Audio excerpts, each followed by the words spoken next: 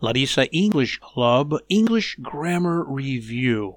Hey, what is an interjection? An interjection is one of the 8 parts of the English language.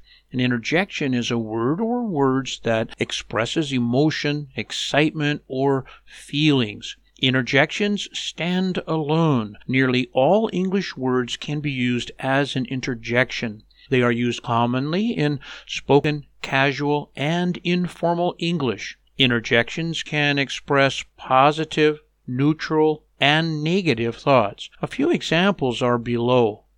Yikes! There's a spider on my foot. You prepared dinner all by yourself? Wow! Ouch! That bee just stung me. You finally graduated from university. Congrats! Oh dear, I don't know how to solve this problem. She spoke Yiddish all day. Cool. Fantastic. It's such a beautiful day today.